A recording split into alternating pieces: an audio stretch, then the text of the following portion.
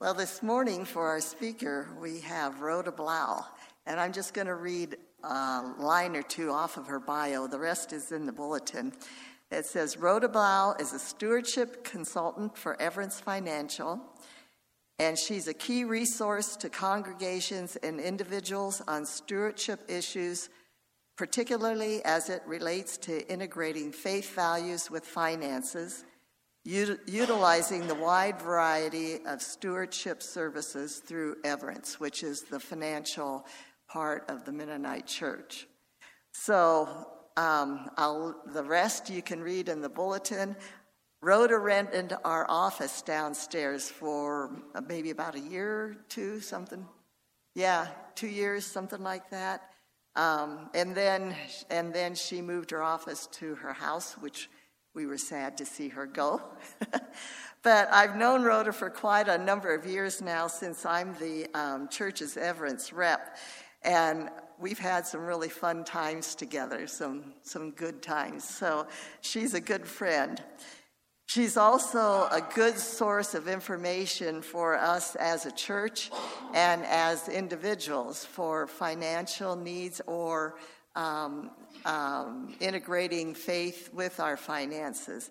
One of the things that's coming up this fall, we're going to start planning it, is an end-of-life seminar that we want to do for our congregation. And it will include things like wills and estate planning and decisions, that type of thing. It's not only for our old folk like me. It's for you young families, because it's really important that you guys have a plan in place in case something would happen to you. So we'll be discussing this more. We'll be sending it once we get our dates and everything lined up. We'll be advertising this. But Rhoda's a big part of that. So Rhoda, come on up, and we're happy to have you here today.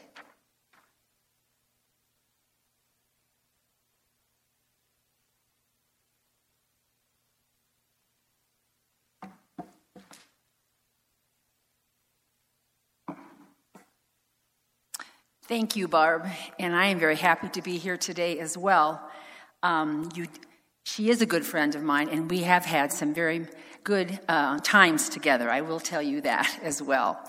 Well, let us begin with prayer. God of generosity and abundance, we are grateful for the many provisions you have shown to us. Fill our hearts with your love and help us to always see the good gifts you have for us to share with one another. Amen. Last January, I enrolled in a 6-week class called Connecting Faith and Money, sponsored by the Faith and Money Network, which is an extension of the Church of the Savior in Washington, D.C. Each week, we were challenged to make the connection between faith and money in our lives, our churches, and our broader communities. We had homework each week, and the second week, we were asked to write our own money autobiography. I have used money autobiographies in my work at Everence, so was very familiar with the concept. There are questions which begin with your family of origin and how money was perceived in your family and throughout your life.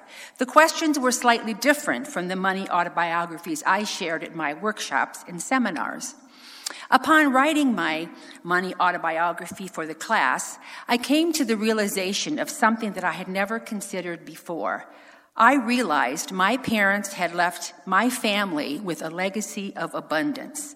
Let me explain how I came to this conclusion. I will share my remarks from my money autobiography. I begin. I grew up in rural Ohio in a large Mennonite family. My father was a blue-collar worker, and I had a stay-at-home mom.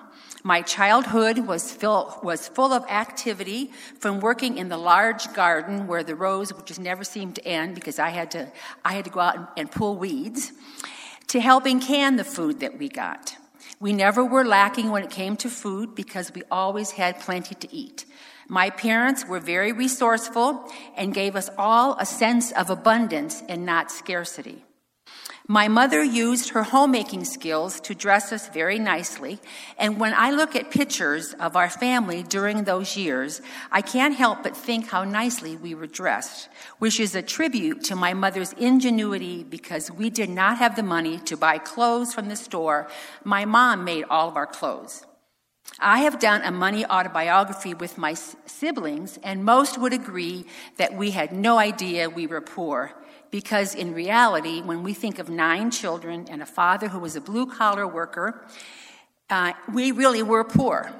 I firmly believe my parents gave our family the gift of abundance because when I look back now and realize how different our lives might have been if my parents lived out their lives with the feeling of scarcity, I am forever grateful for that gift." End quote. So what does it mean to have a mindset of abundance, and what is a mindset of scarcity? Having an abundance mindset is a way of living, trusting that everything we truly need for us to be the people we were created to be will somehow be given. It's a way of trusting that everything that happens to us, even the things we never would have chosen, can somehow be used for good and are a part of who we are and who we are becoming. Whereas those with a scarcity mindset are never satisfied with what they have. They are always striving for more because there is never enough to go around, not enough resources, not enough attention, not enough love, not enough opportunities, not enough forgiveness to be forgiven, and not enough acceptance to be accepted. Walter Brueggemann, a renowned Old Testament scholar, has been instrumental in providing guidance on the concepts of scarcity and abundance. He explains that our God has created an incredibly abundant universe, and that in this universe, the world has more than enough of everything we need in order to thrive and survive. He further goes on to exclaim that the Bible tells us that God delights to see us trusting the God of the universe to take care of us. This abundance mindset gives us this freedom to enjoy and value all we have been given and share it freely with others. To understand the scarcity mindset, we have to realize how money has become the god of security and provides a false assumption that it provides all we need. We have bought into this false concept that is so prevalent in our society, that money will bring us happiness and fulfillment. If we do not truly believe and trust that God will meet our needs, then we will find other ways to give us that sense of security. So, what does the Bible teach us about the concepts of abundance and security? The Bible teaches that abundance is having enough for everyone. But just like you and I, there is that temptation for us to want more than our share, to take a bigger portion, and God has to remind us to take only our share, which is enough. In Exodus 16, we hear the story of the manna from heaven given to the children of the Israelites when they were wandering in the desert. They were grumbling about not having enough food to eat and wishing to be back in Egypt where there was plenty. God supplied manna from heaven in the morning and then quail in the evening for them to eat, and everyone had enough. But because the Israelites had learned to believe in scarcity in Egypt, the people started to hoard the bread. And as we all know, when they hoarded it, it turned sour and rotted because you cannot store up God's generosity. Moses and Aaron had to remind them often to only take enough for their family. I believe we too can relate to that mindset of thinking too often that we do not have enough and then not trusting in the God of abundance and generosity. Brueggemann says it this way, and I quote, "We never feel that we have enough. We have to have more and more, and this insatiable desire destroys us.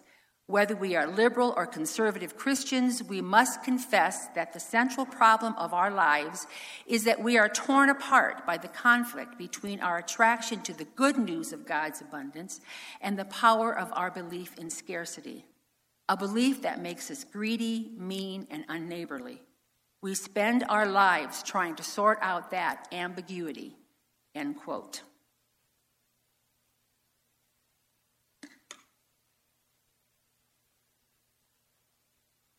Then in the Gospel of Matthew 14, 13 through 21, we find another story of abundance and scarcity. We find Jesus and his disciples returning from a time of rest and relaxation. Soon they find themselves surrounded by crowds of people wanting to hear more from Jesus. After a long day of teaching from Jesus, it became apparent that those who were in attendance were hungry and wanted to be fed. The disciples came to Jesus and implored him to send these folks away into the next town so that they can get some supper. Jesus' response to the disciples is a simple, "You feed them." Now, how was that to happen, thought the disciples? And operating from a mindset of scarcity, the disciples asked, "Seriously? Do you know how much it would cost to feed all these people?" And Jesus, in his wisdom, asked, "How much food is there among us?" The response from the disciples was, "Only 5 loaves and 2 fishes." We all know the story of the miracle that happened, and everyone had enough to eat, and there were 12 baskets of food left over. I like to think that part of the miracle was when the crowd realized that there was a need for food. So, like good Mennonites, they gathered together in small groups and began to dig a little deeper into their own backpacks and pulled out whatever gift of food they had to share. What we know for sure is that there was an abundance of food, more than enough to go around. A beautiful story of generosity and abundance. Now, as I think of Peace Mennonite Church, I see a community which has an abundance mindset, and when a need is apparent, you will arise to the occasion and share your generosity. Your congregation finds many ways to volunteer and be a light in the community. I want to thank your pastor, Kevin, who shared with me the many ways your congregation is sharing from their abundance. He told me that you're working on being a missional church and hope to continue to expand your efforts to love your neighbors. He shared with me some of the ways that you are working at this being a missional church, and I'm just going to list the things he sent me.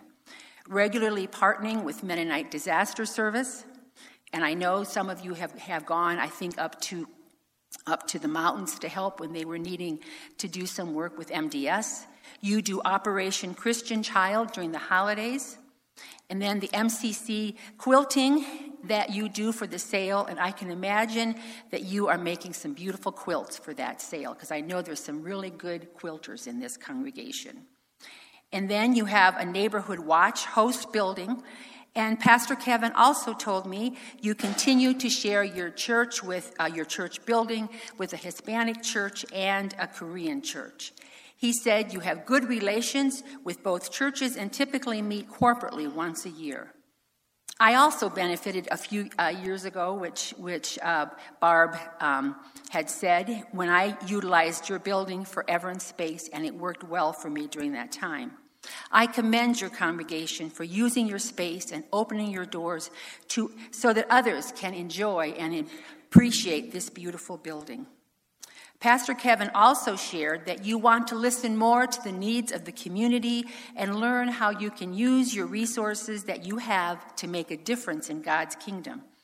As I read through the list Pastor Kevin sent me, I couldn't help but think, Peace does have an abundance mindset, and I commend you for that. So I want to go back to my parents. How did they instill in us the mindset of abundance when they really did not have much financial security? We knew we were loved and that God loved us too. And those expressions of love manifested themselves in our day-to-day lives. We always had enough, even if it meant my mom making meatloaf in order to stretch the hamburger. My parents were industrious and showed us the importance of working hard, but also enjoying God's nature and abundance. Another way Mom and Dad left a legacy of abundance was how they shared their gifts with the church. Mom was always ready to provide food at church or for those in need. I also remember going to church to help assemble bandages for those in war-torn countries. We made Christmas bundles and layettes to send again to other countries where the needs were great. These programs were a part of MCC. My parents supported MCC, and I continue to support them as well. My dad supported MDS and traveled to other states to help when disasters happened. In my dad's later years, he started this organization at their church called Joseph's Warehouse, which through weekly giving of a special offering provides resources for people in the community who are experiencing financial difficulty. Joseph's Warehouse continues to this day. I am so grateful for this legacy, and I believe it was extended to the church, and we as children saw our parents gratefully giving to the church, not only with their tithes, but also with their time. I feel positive many of you here could recall your families of origin and see ways your family gave those gifts of abundance to you too. That legacy of abundance here at PMC, at Peace Mennonite, is far-reaching into the community and also extends to everyone in your congregation. Continue to open up your hearts to God's generosity and abundance, and know that the sharing together of the many gifts that God has given to you within the church and your families will ensure a legacy of abundance. May it be so. Amen.